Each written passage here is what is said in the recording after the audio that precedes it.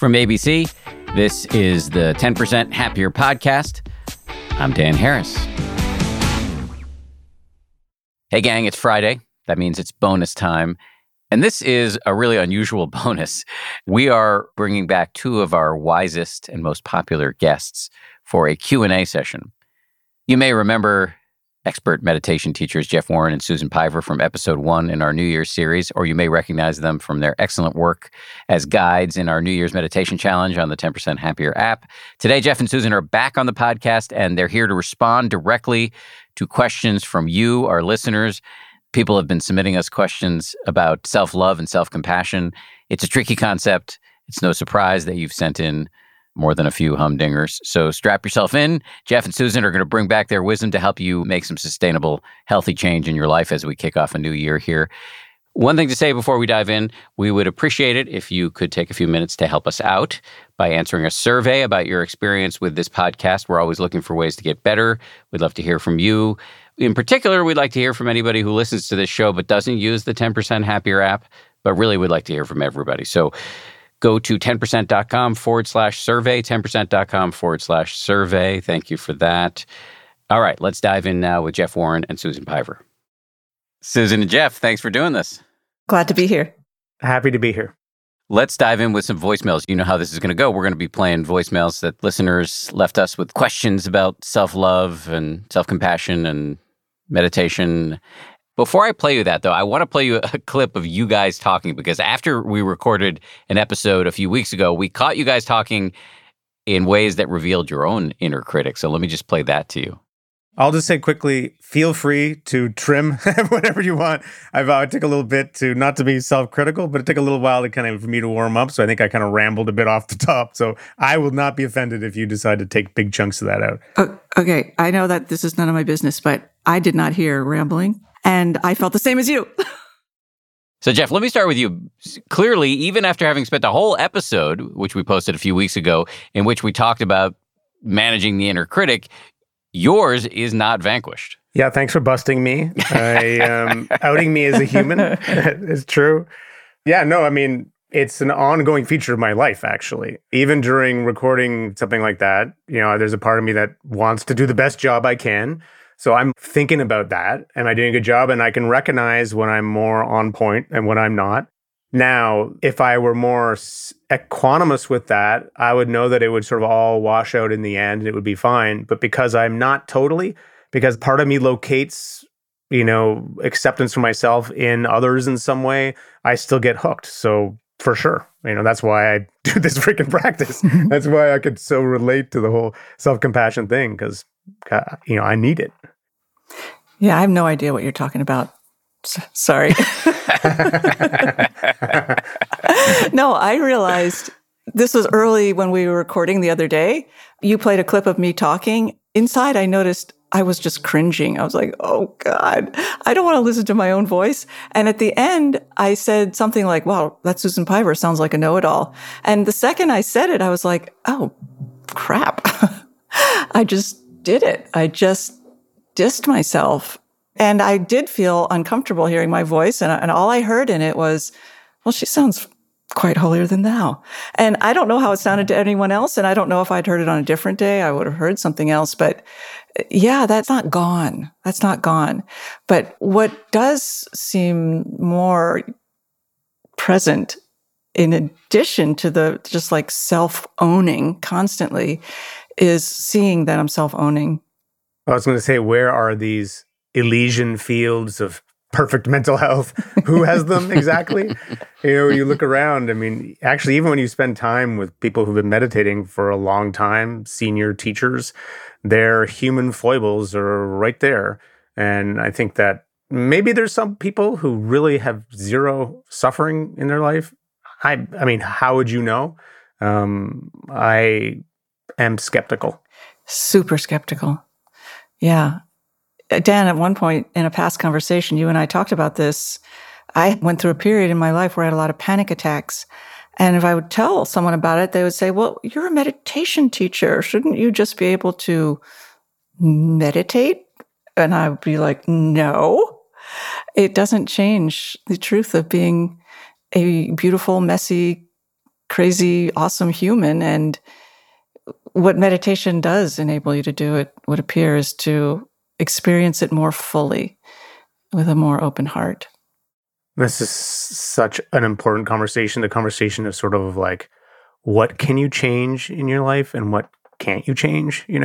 For me personally, I have a diagnosis in ADD. I have a diagnosis in bipolar. I have this kind of tortured inner situation for many years of my life. And I thought meditation was going to cure me of that tortured inner situation, that it was going to bring my attention in so it was less shooting off in all directions, that it would bring my emotional life in, which has a natural up and down that can be quite wild.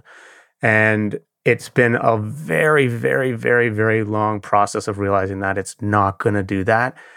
Or rather, it does sort of, but not in the ways you think.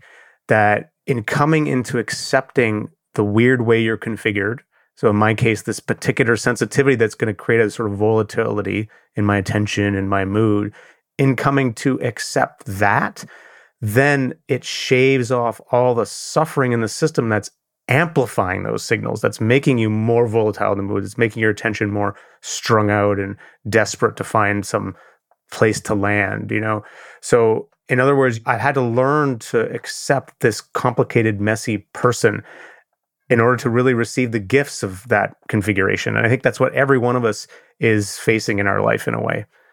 I love that you use the word volatility several times.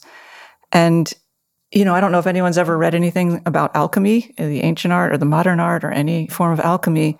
But in the ancient art of alchemy, the first step in transforming something base into something precious is to introduce that substance into a state of volatility, which I have always found fascinating because it's sort of only when something becomes volatile can you actually reform it. So there's something uncomfortable and also powerful in your states of volatility. They're not something to be ashamed of. They're a base material that's ready to reform in some way. Beautiful. Thank you. I've never heard that. I'll take it. It's yours. I really appreciate this conversation because, I think it's very useful for people to hear that even though you're meditation teachers, you're not avatars of perfection. And as opposed to being demotivating, I think it's just the opposite, that this practice can take you very far, but you're still struggling with things. And in fact, that struggle can be helpful in helping other people. So kudos to you guys. Speaking of other people, let's start bringing in some voicemails. Without further ado, here's voicemail number 1. Hi, everybody. This is Jane. The question I have with self-love, how is it possible to do that when there's things in your life you can't even forgive yourself for? Thanks. Bye. Oof. Yeah. I relate to that. Susan, let's start with you. Yeah. Things that you can't forgive yourself for. It's just, Jane, I wish I could just look at you or hug you right now, because that is extremely painful when you can't forgive yourself. So the first thing that I would suggest is stop trying to forgive yourself, because then you can't forgive yourself for not forgiving yourself. And it turns into this very painful, endless loop. So stop trying to forgive yourself. It doesn't mean let yourself off the hook. You can if you want, but that's not what I'm suggesting. Feel what it feels like to be someone who can't forgive themselves, and tune into that. Where is it in your body? Where is it in the environment? But the important thing is not the story of why you can't forgive yourself, because I said this, I did that. All of that in this particular moment can wait. That's not that that's unimportant. It's important. But for now, just tune into what it's like to be someone who can't forgive themselves. And if you're anything like me, my guess is some, maybe even small degree of self-compassion might also enter the picture. And that little softening agent can initiate a process of forgiveness that otherwise goes missing when you just are beating yourself up constantly. I could not agree more. This is this sort of paradox, we get in these states of suffering and challenge, and of course we want to get out of them.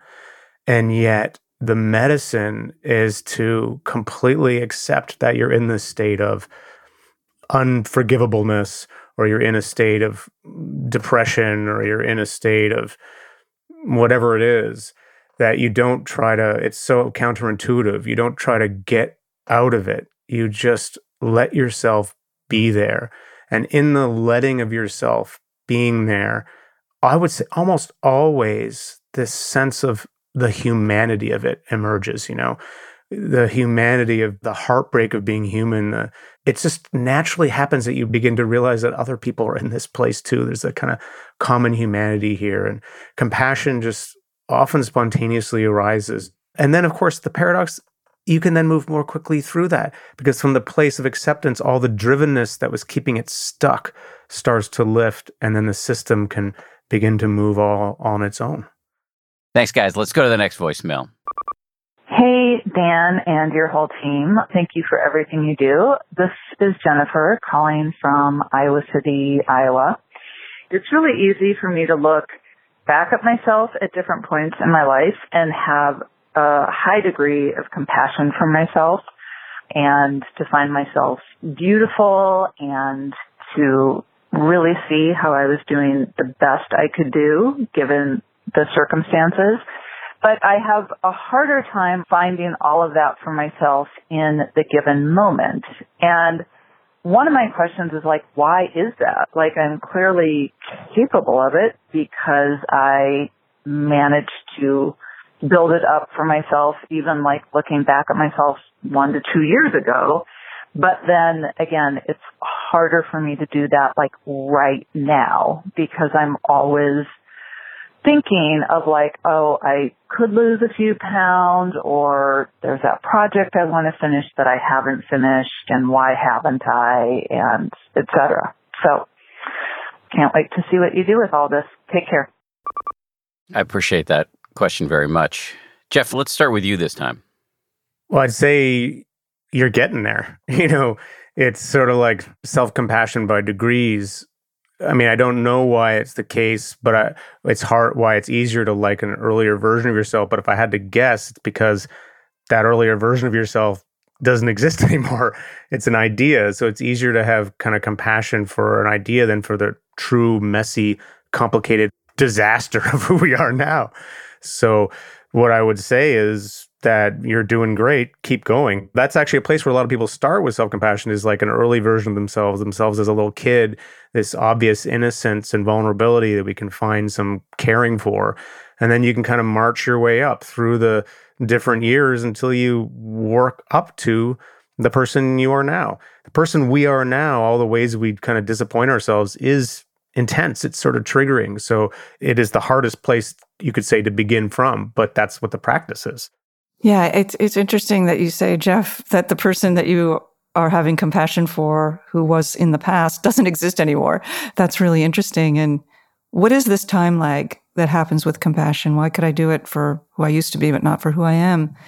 Many of us have become wired to think that if I'm not constantly working or dunning myself or criticizing myself or pushing myself, the whole damn thing's going to fall apart. That the glue that's holding it together is my self-aggression, for lack of a better phrase. And is that true? I would encourage myself and everyone else to examine my P.S. It's not. Punchline. And then just like with Jane, who couldn't forgive herself, it's a good place to start is you forgive yourself for not being able to forgive yourself. And when you can't have compassion for yourself, you could start with having compassion for yourself for not being able to have compassion for yourself, because that's what's happening now. And that's always a good place to start with what is happening right now. You guys are doing great, completely unsurprisingly. Let's move to the next voicemail. Hi, Dan. Hope you're doing well. I'm calling for some perspective on self-compassion and kindness. After years of working in the corporate world, I'm now starting a new business and reflecting on how I was successful in that corporate world through my meditation practice and through talking with coaches. I realized I really had a perspective of continuous improvement. And what that meant was I focused on what could be improved, what could change, what was going wrong first. That's how I was successful in the corporate world. Now that I'm starting a new business, I really want a foundation for self-compassion. And I want to be able to celebrate wins first and look at what is working first and only changing maybe one or two things that aren't working. And I'm having a really hard time enrolling myself in this idea. I think I'm still stuck on the idea that I need to hone in on what's not working in order to improve, in order to meet those same levels of success that I had in the corporate world. I would love your perspective on this. And I should note, I am very positive generally and very positive with those around me. So this is really something that I do to myself. Thanks so much for all you do. I'm looking forward to hearing the new challenge. It's not uncommon, I think, to be positive with people around you and brutal with yourself. Susan, I don't know. Let me just see if I can take a shot at what she said and then see if it lands with you. But it strikes me that I just wonder whether there's a false dichotomy she set up.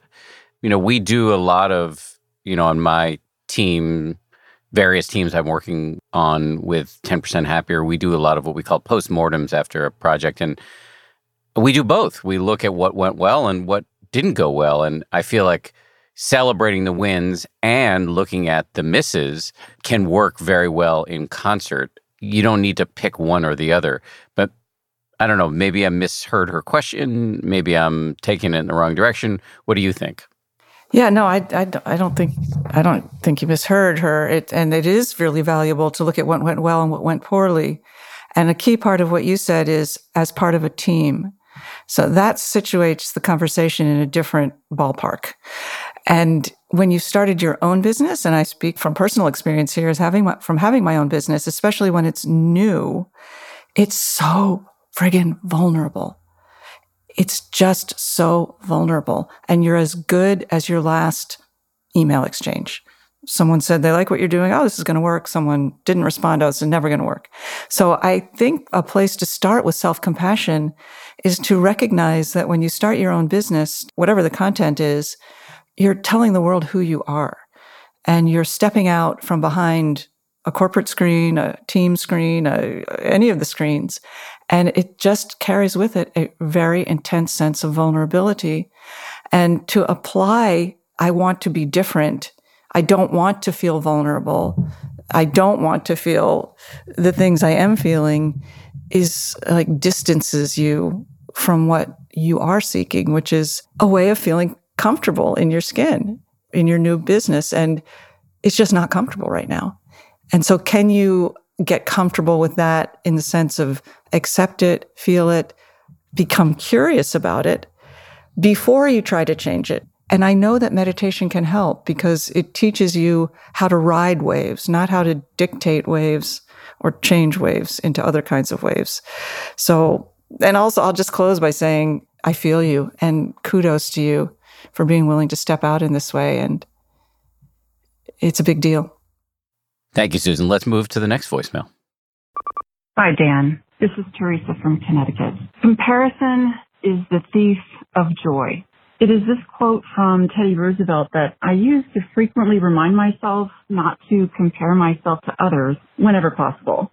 This is one act of self-love that I often turn to, in addition to granting myself some solitude time every day. That time is used for self-care activities such as my daily meditation practice, my yoga practice, quiet walk outside, reflecting, journaling, and reading. My question to you is, are the things we do for self-care the same as self-love?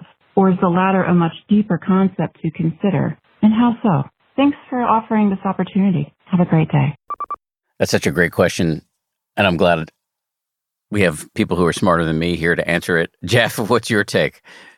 I think it's not like these concepts live as these indelible things that are, that everyone's going to agree on. But I guess I would say when I subjectively think about self-care versus self-love, the self-love for me is really about acceptance. Like, who you are is good. Who you are is okay. The ups and downs, the whole, 9 yards. It's like, it's just sort of this baseline place of working to accept myself. The self-care is more noticing when I'm having a hard time and then being intelligent about implementing a strategy that works. Just like if you notice your friend having a hard time, you might help them or want them to find a strategy that's going to work for them. So it's like that more active piece is for me, I guess the self-care piece. Susan, what's your take? Yeah, I would add with self-love, I just think of all loves, other love and self-love. It's a relationship and it has ups and downs, and it's useful to stay in the relationship and ride the waves when you feel good about yourself, not good about yourself. All of that can count as self-love. And I agree with what Jeff is saying, that self-care is a more like boots on the ground. What do I need right now? Can I supply it for myself? And underneath that is self-love, certainly, but self-love is an umbrella that can embrace self-care and more. You know, we talked about this when we did the full episode recently on the show. At least for me, I can get hung up on the word love. And I think it's useful sometimes to dial down the grandiosity and think of it just as, Jeff, I think, has referred to it as, he used a different word than the word I'm about to use, but I'm not allowed to use swear words on the show. But giving a crap about yourself. He used a word that starts with the letter S. And if you can just take it down to that, then of course, every shift in your chair, as the great Mingyur Rinpoche has said, every shift in your chair, everything you do has that aspect of care in it. And just to say something about the living dynamic process of that care, when you walk around with an attitude of basic care for the world, for yourself, it changes how you walk.